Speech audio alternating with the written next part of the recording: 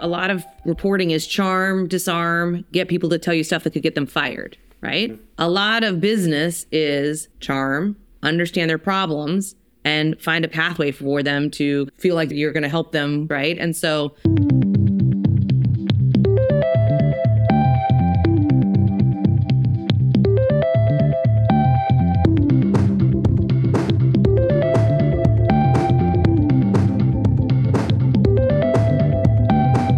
welcome to the Rebooting Show. I'm Brian Morrissey. Each week I have a conversation with those building sustainable media businesses.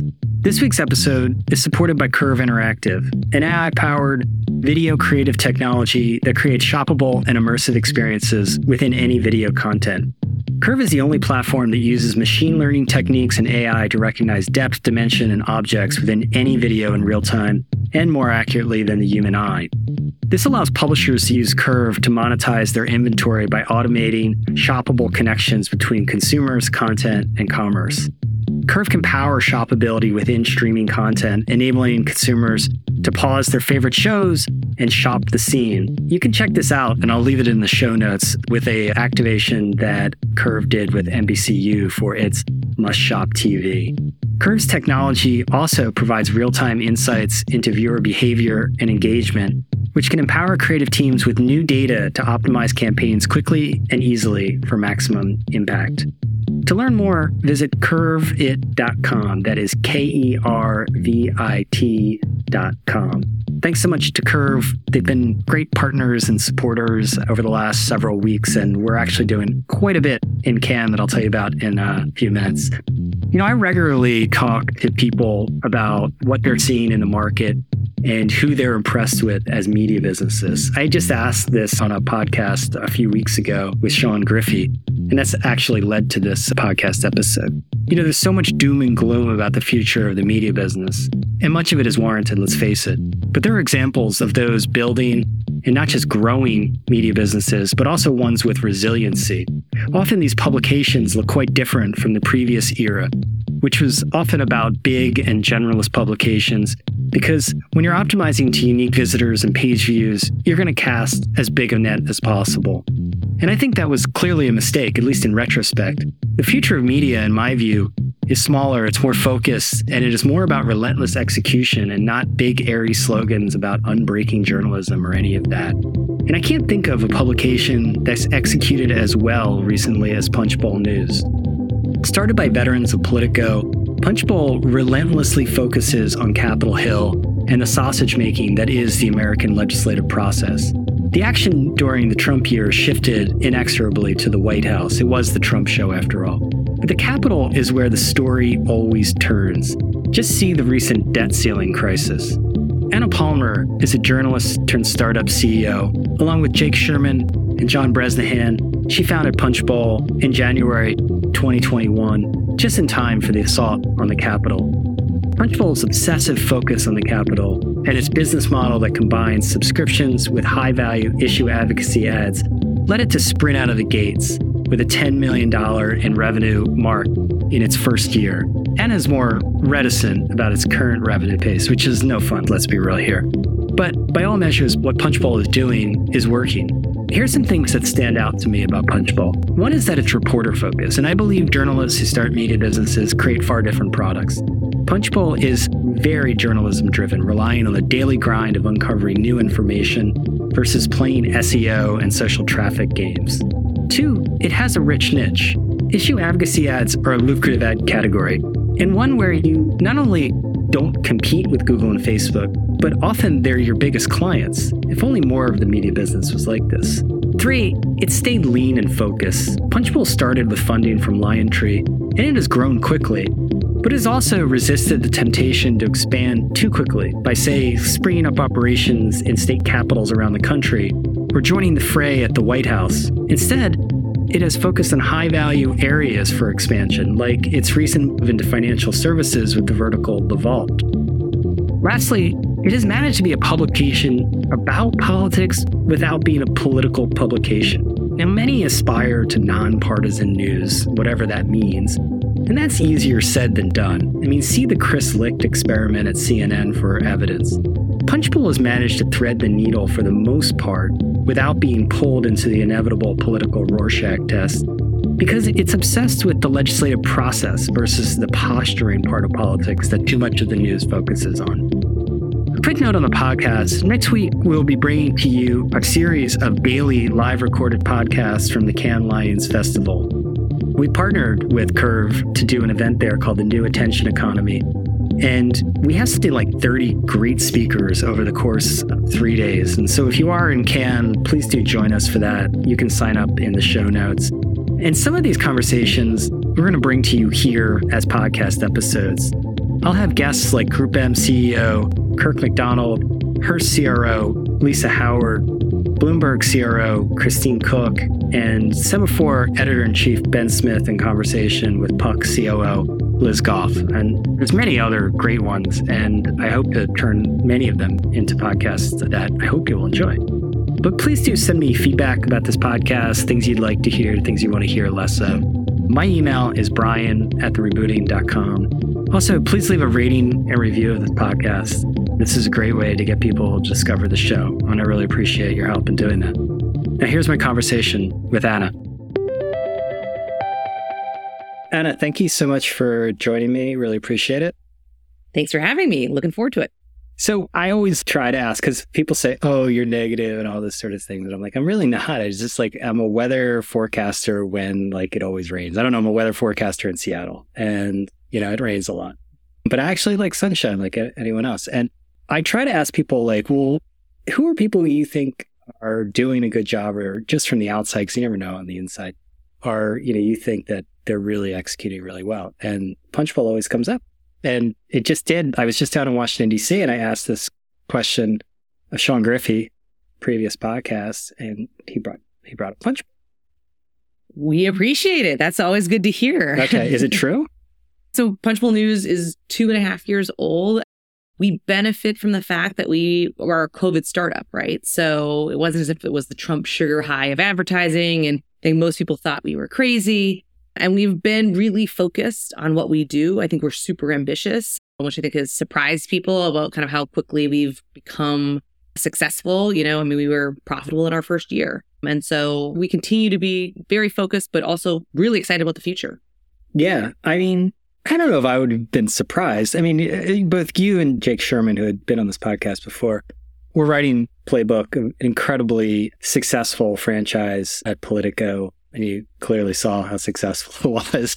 And John Bresnahan obviously has a long history. So, I mean, you guys had chops. But I think what was interesting to me when I had Jake on here was how the business had gone. So I always think, you know, people say advertising is a terrible business and stuff. Well, let's define advertising, because there's a lot of different types of advertising. And the type of advertising that Punchbowl specializes in is a great area. Explain for those who don't know, like how, and we'll get into the subscriptions, but just explain this particular area of advertising. I don't even know if it's advertising anymore. Yes. I mean, so I've been in Washington journalism for almost 20 years, and I always laugh when everyone talks about Substack and the rise of newsletters, and it's like the new hot thing. I mean, I've literally been doing newsletters for that entire time. The only thing that has changed is the news cycle has sped up. So I started in a very niche publication called Influence, about the money of lobbying, that came out every other week. Fast forward, we now are on a 3 times a day newsletter. But the reason why there is so much money here in Washington is because the business of Washington never goes away. Massive corporations are making huge bets around regulation, right? And so even if there is a presidential year, which you think, oh, that's a bad time to be in Washington because nothing's happening on a legislative calendar, these are 10, 15, 20-year fights that go on. And so there is a kind of a steady stream of just overall corporate, industry wanting to influence what happens here. And so I think we provide the vehicle for which they can get to the most premium audience that they want, which is the leadership in Congress and the White House. Yeah. And there's only so much you can spend on lobbyists, right? And the size of the government is, I have referenced before, I lived in Washington for like a couple of years out of college. And, you know, I was only making like $30,000 a year, so I wouldn't have bought a place there. But if I did, it would be worth a lot more. And, that's because the size of the government has gotten quite a bit larger, and it's going to get even bigger because I think both sides don't agree on much, but one of the things they agree on in some ways, in different ways, is that, the government is going to be more involved in the economy in different ways. And I think that's, if you look at the bills that are passing, like industrial policy, I always thought the U.S. was not really an industrial policy thing, always seemed a very European approach, but we're there now. So that's a great field to be in. Yeah. And I mean, even if you think about Washington used to be a cost center for a lot of these companies coming out of COVID, coming out of some of these kind of massive packages. All of a sudden, I think a lot of companies that maybe were skeptical of Washington now realize that playing there and having a reputation here makes a big difference. Yeah. And I can remember just in covering the technology companies, right? And I covered the sort of rise of Google, right? And before the IPO, I'm dating myself quite a bit here. And, Google got caught flat-footed when Microsoft turned their lobbying apparatus against Google to say, hey, they're developing a dominant position. And Google was like, oh man, because they were taking the Silicon Valley view of we're inventing the future. The people who try to influence government are, they're just like the old guard.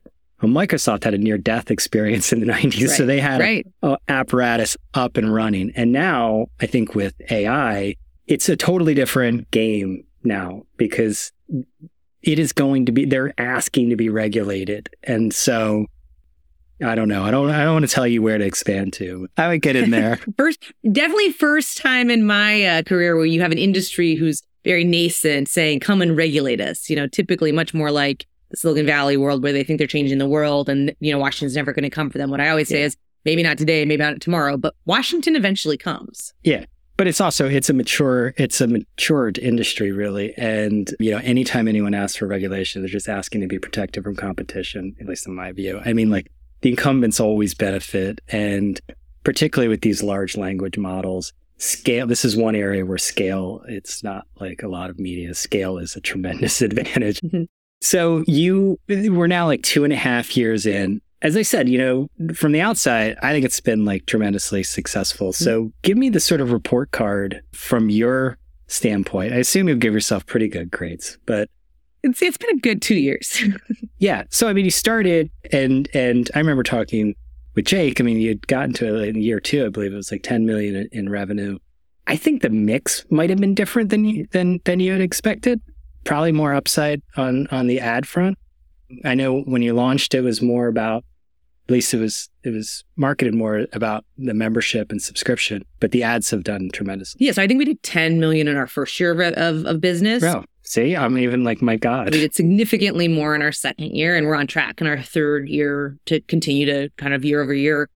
We're very confident about kind of the future of the business. I think partly the programmatic ads came, I think people kind of forget because, it almost feels like we're just in the lifeblood of Washington now. But when we started, we didn't have a list. We didn't have all these things. So we kind of were building really for people, really small, kind of the opposite model that you see so many other media startups do, which is they raise a ton of money. They hire all these people and then they kind of try to find the business model. I'm not a traditional CEO. And so I had been in kind of this Washington journalism space for a long time, but it was much more of let's figure out what's going to work and what isn't. And so programmatic ads, we always knew we were going to be, which is the big ads, all the companies that want to use newsletters to get in front their eyeballs, of the really important people. And so that started, but we kind of undercut the market in some ways where, we knew what everybody else was selling theirs for. And so we said, take a chance on us, we'll kind of build together. And so we benefited, I think, from the fact that Axios had broken off a couple of years, obviously 5 years before we did. And so there were companies and consultants who had taken a chance on Axios and had, been proven right on that. And so they were willing to kind of take a flyer on us.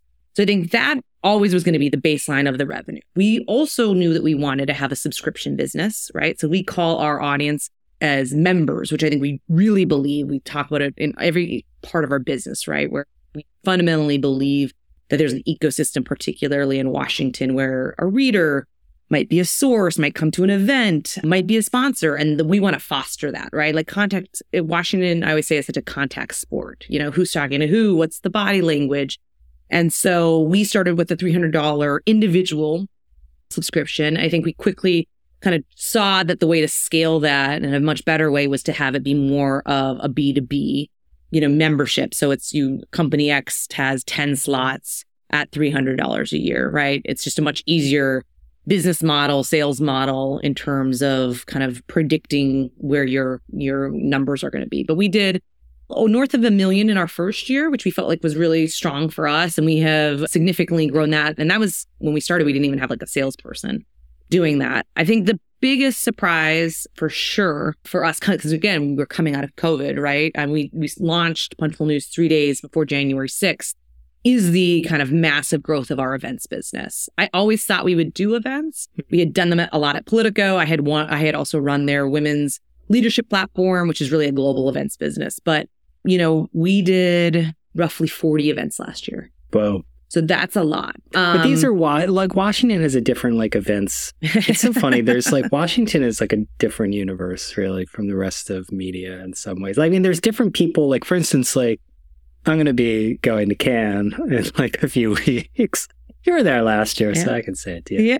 Yeah. But like literally, they're very different worlds to some degree. Like the world of like, right? Like there's different ad buyers even in Washington, but then the events are very different because everyone like, nobody in New York wants to go to a breakfast event. Like nobody. As far as I can tell, nobody does. Tell me if someone does, but I'll put one on. We'll see. We'll have Punchbowl News in New York soon enough. No, I'm just kidding.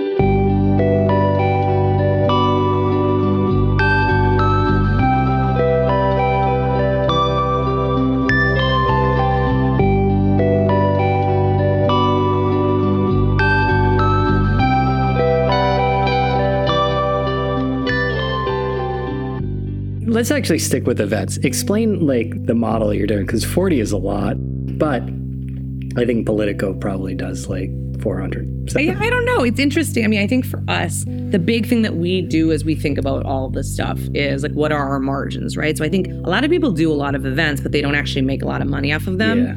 We have kind of reverse engineered it where, we have one in-house person who does our events. We work with an outside or two kind of different firms that help us, but we do them at a very hopefully low cost and then can make up through it. And the other difference, I do think you're right that there is a much more of an appetite for convening in Washington, is when we do them, I think we don't think of our events business as separate from our journalism.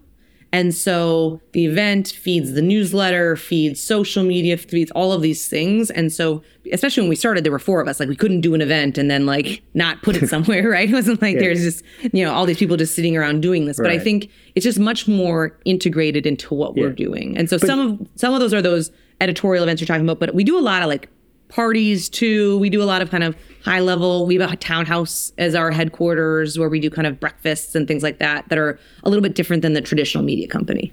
Okay. What is the revenue model for these kinds of events? Are you selling tickets or is it a sponsor driven? Sponsored.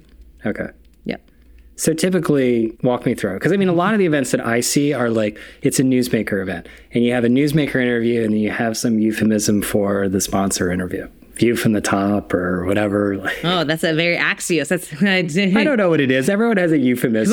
Quoting the Jim Vandehei of it all. I call that. I sometimes mix in sponsor and I call it like spotlight episode. Whatever. We all have euphemisms. Fireside chat is usually how they fire without a fire. Okay. They work for Punchbowl News. Yes. So we do that, which is I think really like that's a typical format that it has been going on for decades, right here in town. I think.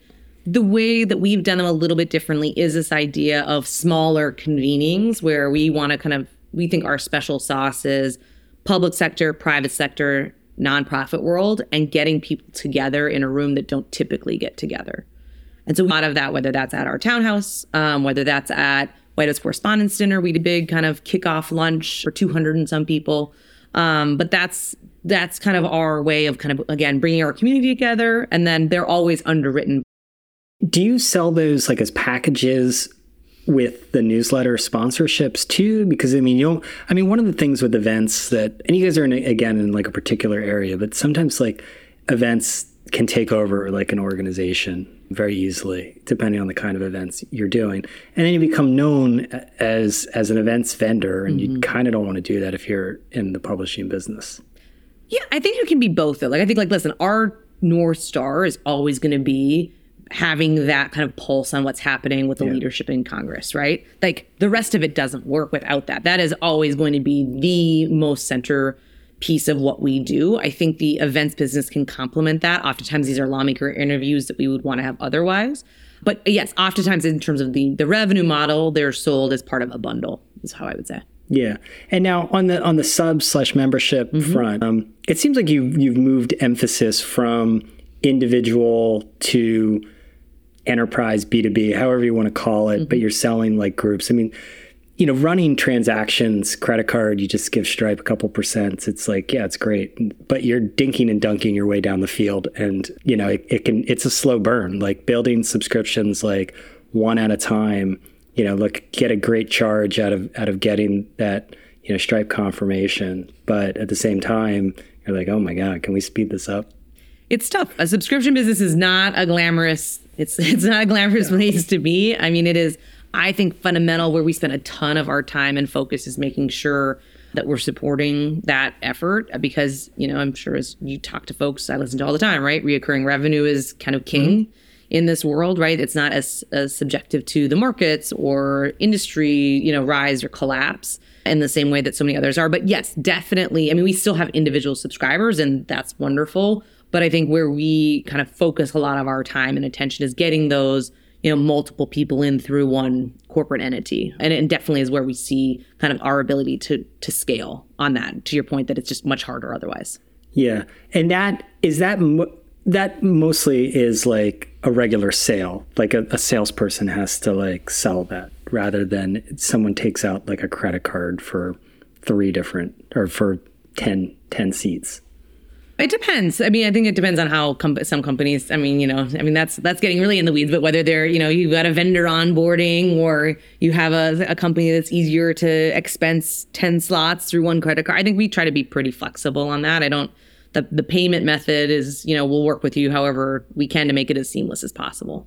Yeah. I was mostly interested just in because I think one of the things you had said before is getting the size of the organization right. Okay. Yep. I mean, very different business, but we've seen the Messenger going out and hiring a ton of people, saying that they're going to hit a really big number in some Media Alchemy. I'm not really sure, but in their first year, and that's risky. And I think we're seeing evidence, at least I'm seeing evidence of people who getting the size of the organization right is important, and you have to craft your business model in such a way that you're not going to repeat the same problems of the past, which, infrastructure got way ahead of where the businesses were in a lot of these companies. I don't know how many VPs and SVPs and EVPs Vice had, but it was north of 200, just an estimate.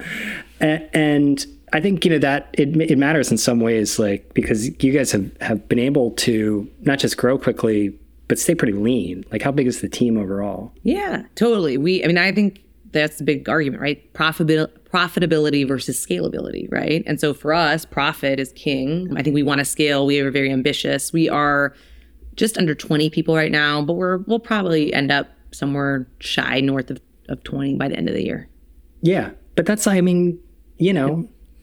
not that many, I don't think. I think for what we're doing in terms of size and scale, for sure not. But I think our culture, we think a lot about, I don't know, I've worked at a lot of different places, some of these places that don't exist anymore. I worked at Politico for 10 years through a lot of different iterations of what it was finally kind of becoming. And, we're a company of doers. We always say that, like nobody should just be I'm not sitting in meetings all day long, right? I think sometimes when you get to some of these bigger companies, you have a bunch of people that are just kind of meeting all day long, right? Everybody should be contributing to the bottom line at the end of the day. Yeah. That's true. You do have this. So, there's some days, as a very small, I'm I could kind of deal with a day full of meetings. Just kind of zone out a little bit, say a few, just to build on what Jim is saying. But that's not an option.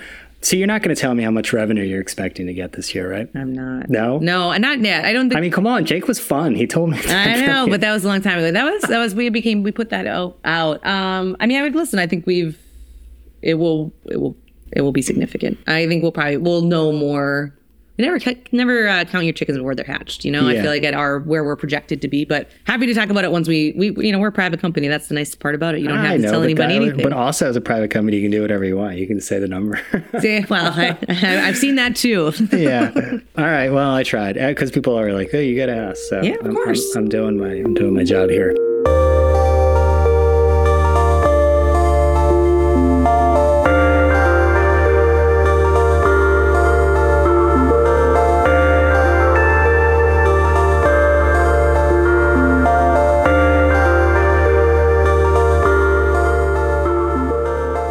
So talk about, because it's working, like from everything we can see, it's working, right? And then you end up, like you said, coming to, how much gas do you want to pour on? How do you want to expand? Yeah. How much are you going to emphasize profitability? Because you're going to end up, inevitably, to grow a business, you got to get ahead of revenue sometimes. It's great to, when I talk with Sean, he talked about expanding into new markets and getting an advertiser to basically de-risk it by covering the launch of it for like 6 months. And I'm like, wow, I would like to do that personally. And if any advertisers want to do that with me. How are you thinking about expansion? Because you've moved into financial services. I think you guys have benefited quite a bit by your laser focus on Capitol Hill and not getting even going towards the White House. Yeah. Listen, I think a couple things. I think Sean, he's built a tremendous business in some areas that are not necessarily, the sexiest to some people. But I think that, again, having that focus, I think for us, I think he's smart. And I kind of agree with the strategy, right? Which is to de-risk, right? Like if we're going to go and make a big bet on something, I have to believe that there's advertising revenue. I have to believe that there's subscription revenue around it. It can't just be like, we're going to just try it out, right? I think that maybe bigger companies have the benefit of making, a 2-year play into video, for example, without an advertiser. Like we would never do that. Mm-hmm. And so I think when you look at the Vault, which is our financial services coverage, I think you'll see us double down on that. We have the Canvas, which is our kind of proprietary anonymous polling that we do of senior Capitol Hill staff that's verified, unlike anything that anybody else does. It isn't like an influencer poll. It's like actual verified staff directors, comms directors, the people that are actually making the decisions behind the principals themselves. And I think you will see us go into other special edition areas as well. But I think to your point, like if you've looked at our coverage, we don't have 20 reporters on the ground, somebody covering Trump every day and DeSantis. And you're not going to see us do that. We don't think commodity journalism isn't for us. Like we're not making money based on 29 million people looking at a story because it hits Drudge. We care about the really, really most important people right in that bullseye. Mm-hmm. That is why our advertisers or our readers, frankly, our members want to read it because they know that Mitch McConnell and they know that Hakeem Jeffries is reading this and they need to know what they're reading as well. Yeah. But like an obvious area would be doing the same thing for capitals in each state. That's a tough business model. If you look at Politico, for example, right, mm-hmm. or others, I think basing publications on just areas of having bodies on the ground is a really expensive proposition and probably unnecessary at this point. To me, I'm much more interested in power centers. So, where are those people that maybe there's 50 of them around the country, but they are gathering together? How can we get their mind share? So a good example of that is the U.S. Conference of Mayors was in Washington for their big annual conference. They'd never had an outside media partner come in. We worked them through kind of the process of it and how that could work. And we did an event there that was sponsored that also, so we were in front of a new audience that we would otherwise never get to be in front of. They got to have exposure to our audience that they would otherwise not necessarily have exposure to. And, we were able to make, have it underwritten by a corporate entity. So those are kind of the places where I think you'll see us play more in versus let's have somebody in California or Texas or New York covering state capitals. You could make an argument, right? You don't have to do North Dakota, but California sets they set a lot of regulations for this country at the end of the day. So I would guess that your clients are all devoting money to influence what happens in Sacramento or whenever Austin meets, whatever those 2 weeks a year that they meet. I mean, that's the problem. I don't know what this person, maybe you just need a freelancer. Just in terms of part of it is the person that, problem there. I think the market size is so much smaller. Right. So I think it depends on how what's interesting what Axis is doing on the local level, because they're kind of trying to centralize things. So they only have to have a couple people. I think unless you really can be indispensable, like for us, that focus and being indispensable to our audience, I think is the biggest differentiator. Yeah. So I think ultimately with expansion, it's like, are you going to go broader or are you going to go deeper?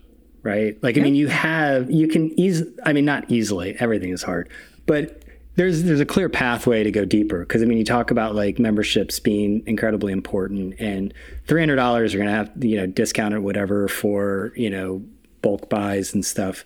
That's great. But like $5,000 is way better. And, and there's tons of products in Washington that have proven out this model. Politico Pro is obvious, is an obvious example. But I remember when I was down there, just like, hearing what like National Journal, I think it was charging. I'm like, what? No way. Nobody would actually pay that, right? People do, and it's a good business. I just had on Bob Koterma from the China Project, and they've got like a $5,000 subscription. So how are you thinking about narrow versus wider, or deeper, I guess, versus wider? I would say definitely more, I think, deep, right? Mm-hmm. I think for us, why people come to us is because we're experts at what we do, right? I think we felt like there was so much white space in the Capitol because so few reporters really want to be there for their whole career, right? They're there as a stepping stone to go to the White House or to go be a national political correspondent or go do something else, right? Whereas you look at the core of our team, it is all about what happens in the Capitol. I think what we are doing as financial services is a really good example of where we felt like if you turn on, a lot of business cable news, or you read some of the, financial services industry kind of publications, it's all from a New York perspective and very little from a Washington perspective, right? It seemed very divorced from reality when you see what they were saying on a lot of Eat the Debt Limit and so many other things. And so we felt like there was going to be regulation, there was going to be an interest in what was happening, and we could kind of better tell that story than anyone else. I think you'll see that in potentially other areas, but also just where do we see some of the action, and how can we, of course, either raise subscription rates or think about do we have a different level? How do we kind of bring more value to our members? They're really bought in a way that I don't think I ever experienced in journalism before. I think they feel like they have, they're part of truly a community in a way that, we survey them, we ask them all the time, what are you looking for? We started texting, for example. I don't know if you've seen that, but yes, for our premium community, which is something that I'm not saying that's revolutionary. You got to be really hardcore. Because if you're getting the email 3 times a day and then you're just like jonesing for a text too, you got to be really most hardcore. Popular. I'm telling you, we and I think we try to take a couple big swings a year, right? Like we tried Slack channels, and that was like a little bit too crazy to do. And so I think texting has actually really been another way where they feel like there's a lot of value. We do brown bag lunches once a month where people can ask us direct questions. There's the sense of that you're really part of something, and that's something that we never want to lose sight of. Yeah. And so, you started with newsletters and also podcasts too, but you're clearly, I think that's the fate of everyone. Like you might start, to me, like newsletters are a great minimally viable product and they're amazing as a base, but inevitably, you end up expanding beyond that. How do you end up thinking about that? 'Cause there's more going on the site. I'm seeing more. I was just watching a video that you did with Google. Oh, yeah. I was creeping on your LinkedIn and so on. We're a newsletter first company. We're like unabashed about it. If you look at our homepage, punchbowl.news, you can sign up for our free morning newsletter. That's my plug for all of your listeners. But, when you look at it, it isn't a site that's meant to be drawing people in and having them kind of come back. I think that model is really tough to make work right now, right? We've seen that with so many different news organizations. Don't tell the messenger this. We'll see. I want everyone in journalism to do well because I feel like competition is great for us, honestly. Aren't you in the doubter bucket? I just try to be positive, Brian.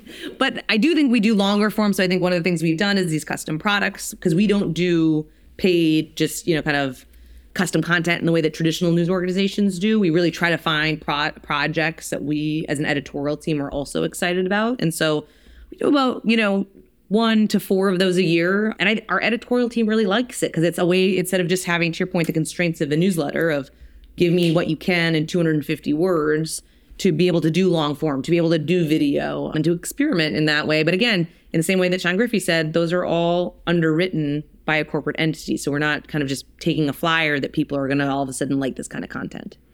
Okay. And so with the financial services coverage, I mean, when I saw that, I thought, okay, verticalizing makes a ton of sense. And you already have, your clients are telling you which direction to go to some degree with the business if you're focused on margins, which I hope a lot of people are these days. Yeah. And obviously I could see AI, I could see different, I mean, is verticalizing, is using that as a template at like one of the ideas for growth is like, okay, if we can nail this, we can bring this to like 5 high value areas where we can already see in Salesforce or whatever CRM, like where our clients are sort of pointing us to some degree.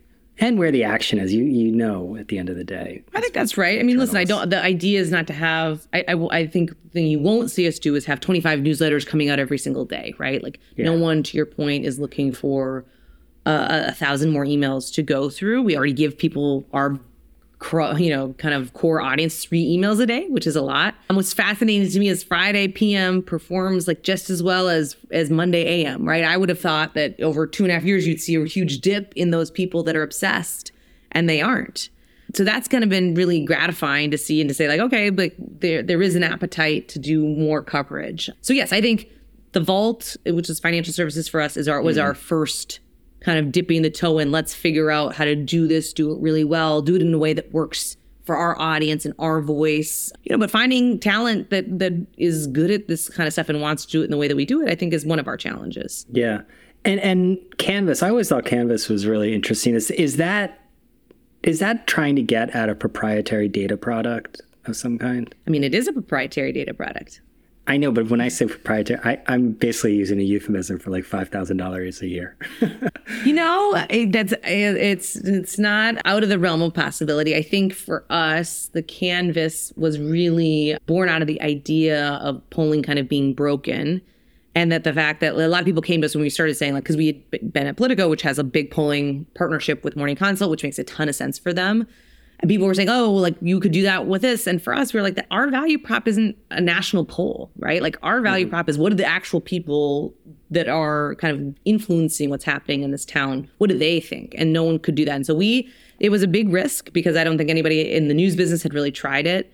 But again, like I think that the people that do it really appreciate it. I think that it's super predictive. If you look back over 2 years even of where, especially on the Hill, those people thought, those senior staffers thought was going to happen, whether it was infrastructure or others, that everybody in the media business was like, oh, this is never going to happen. They were like steadfast and strong on both the R&D side on a lot of these issues. And it's pretty interesting to look back over the year.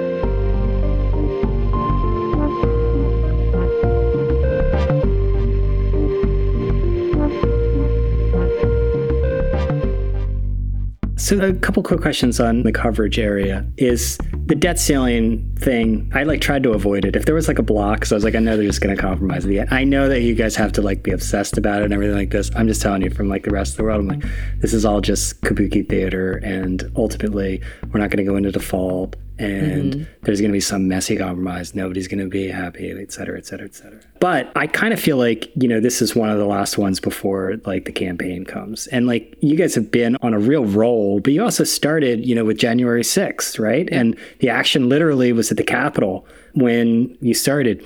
The action is going to increasingly move to the presidential election. And that usually, I think, sucks a lot of the oxygen out of the room. And you're kind of not going to be in that, right? Or you're just going to try to be covering it from a congressional viewpoint? I mean, listen, I think in 2.5 years, we keep thinking there's going to be a slowed period, and there hasn't been. So let's say we get through this debt limit, which I think we will. If anybody listens to the Daily Punch, which is our podcast, I've kind of been in your camp of, we pay attention to a lot, but I've been through the 2011. We've seen this kind of before. But I think it depends on what happens with government funding. If they're going to try to do 12 spending bills, like they say they are now, that's a huge area of coverage for us. Yeah. FAA reauthorization, you have to remember there's things that our audience cares about that maybe wouldn't be the front page of the New York Times, right? I always say, like, if we're writing the same story the Times or the Post or the Journal or Politico even to some degree is writing, then like we've kind of lost our reason to exist. Okay, so the sausage factory keeps operating no matter what. Exactly. Okay. And then I do think you will see we had a product called The Tally, which was around the midterm election that was all about kind of what was happening on the ground there. And I think you'll see that come back in a big way in the sense of like, where are the ad spending? What are congressional leaders doing in terms of either endorsing Trump or not, or DeSantis? I mean, I think there's a huge congressional story of where money goes, as well as kind of who gets into what camp, who's going to visit, is Biden going to these kind of key Senate Democratic states or not? I mean, those kinds of storylines there's a lot for us there. But there is no doubt that, in 24, it'll be a different time. And I think, again, then there's a lot of preparation in terms of what's the next Washington like? Is there changes in power? And I think there's a lot for us to cover there as well. Yeah. How are you seeing increased competition in this area? Because as I said before, corporate affairs, what is the title? What do you call it? The things where people are like, regulate us, but don't regulate us totally.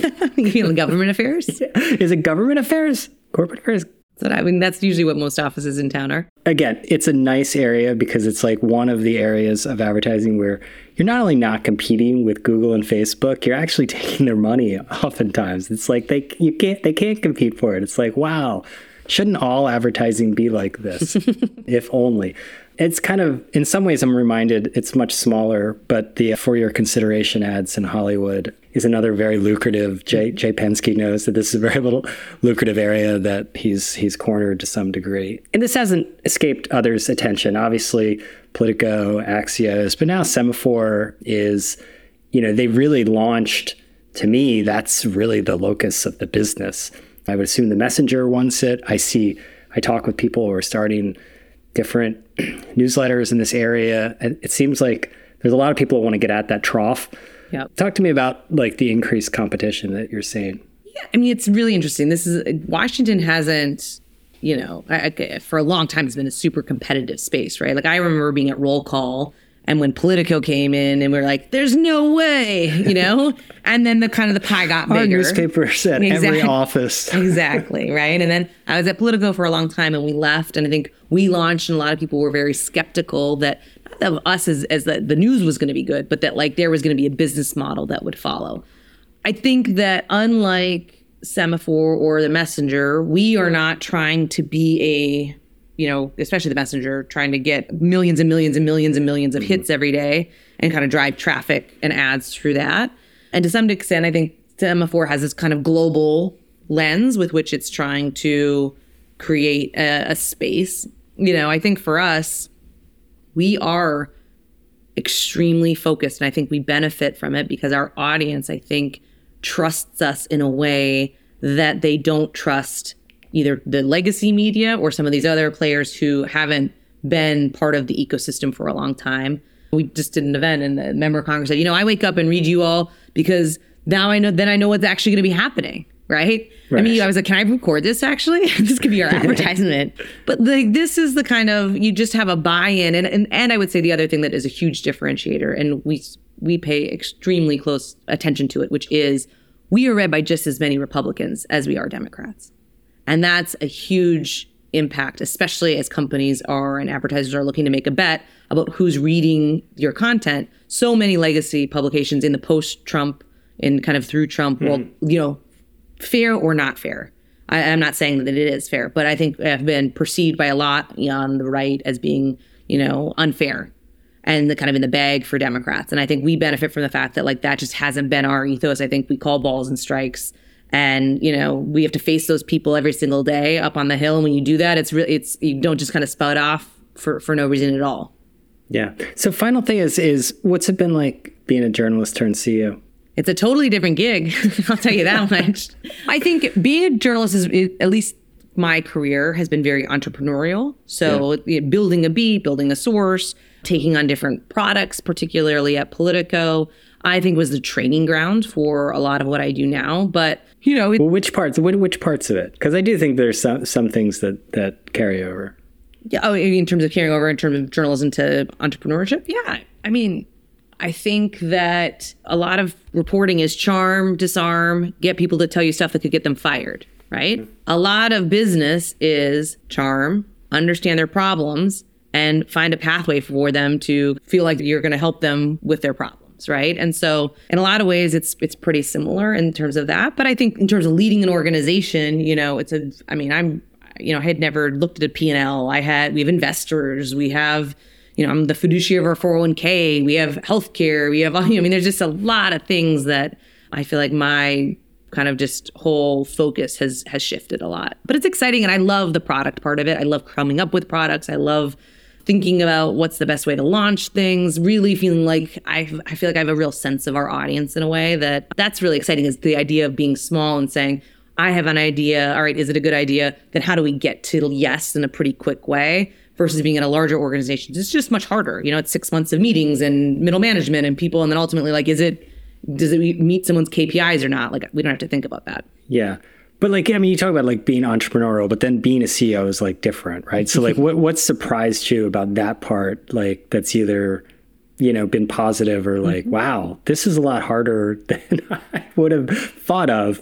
Motivating people. I think I had always had a lot of dotted lines to people, but I think I enjoy the concept of how do you get people to their best possible outcomes in terms of work, which is exciting. I think what's hard is when you go from 4 to 20 is you can't be doing all of the things. And so learning how to delegate is, I think, crucial. And also understanding some things aren't going to be done the way that you would necessarily do them. And that's also okay, Yeah. But I think the best and the thing that I'm the most proud of, especially on the editorial side, is bringing in some of the folks that we brought in. Either, you look at a Max Cohn, who came in basically right out of college, or Andrew Desiderio, who's come over from Politico and is really creating this next generation of talent. Jake and John and I have I've done all the things that I need to do to feel like I've been, a star reporter. And so if we can instill in them and also elevate them, it's kind of exciting to be a part of. And also building a brand that's beyond because I think that a lot is made out of quote unquote personal brands and stuff like that. And, I think that can be a good impetus to building, regular institutional brands. But, having it tied to a couple of individuals is, it's risky. It is, hopefully, and the goal is we're building something much bigger, though, right? And I think if you look at even just the branding of the colors and the events and that kind of stuff, I also really like. I think what we're trying to do is create something certainly bigger than, the three of us plus Rachel Schindler, our other, co-founder. I think we're here to last. This isn't just let's try to have this as a vanity project. I think we feel like we've kind of been able to build something really thoughtfully, and hopefully are looking at the next 3, 5, 10 years about what that looks like. Okay, well, let's come back in a year when you're ready to divulge the numbers. All the numbers. I'll be in the future. I love it. All right, thank you so much. Really appreciate it. Thanks so much. Thanks so much for listening to this episode. I hope you enjoyed this conversation with Anna. This podcast was produced by Jay Sparks at Pod Help Us. You too can get a podcast. Just visit podhelp.us. Again, we'll be back on Monday with a series of podcasts. It's going to be Monday through Friday with these podcasts. By Friday, my voice is going to be hoarse, and so the episodes will probably be shorter. But really looking forward to Cannes. Again, if you're going, please do join us. We've got 3 days of programming at the Curve Cafe, Monday through Wednesday from noon until 3 p.m. We're also doing a cocktail party at the very same Curve Cafe on Monday between 3 and 5. And we also have a cocktails and conversation event we are doing in partnership with Dotdash Meredith at their villa. The Rebooting does not have a villa this year, at least.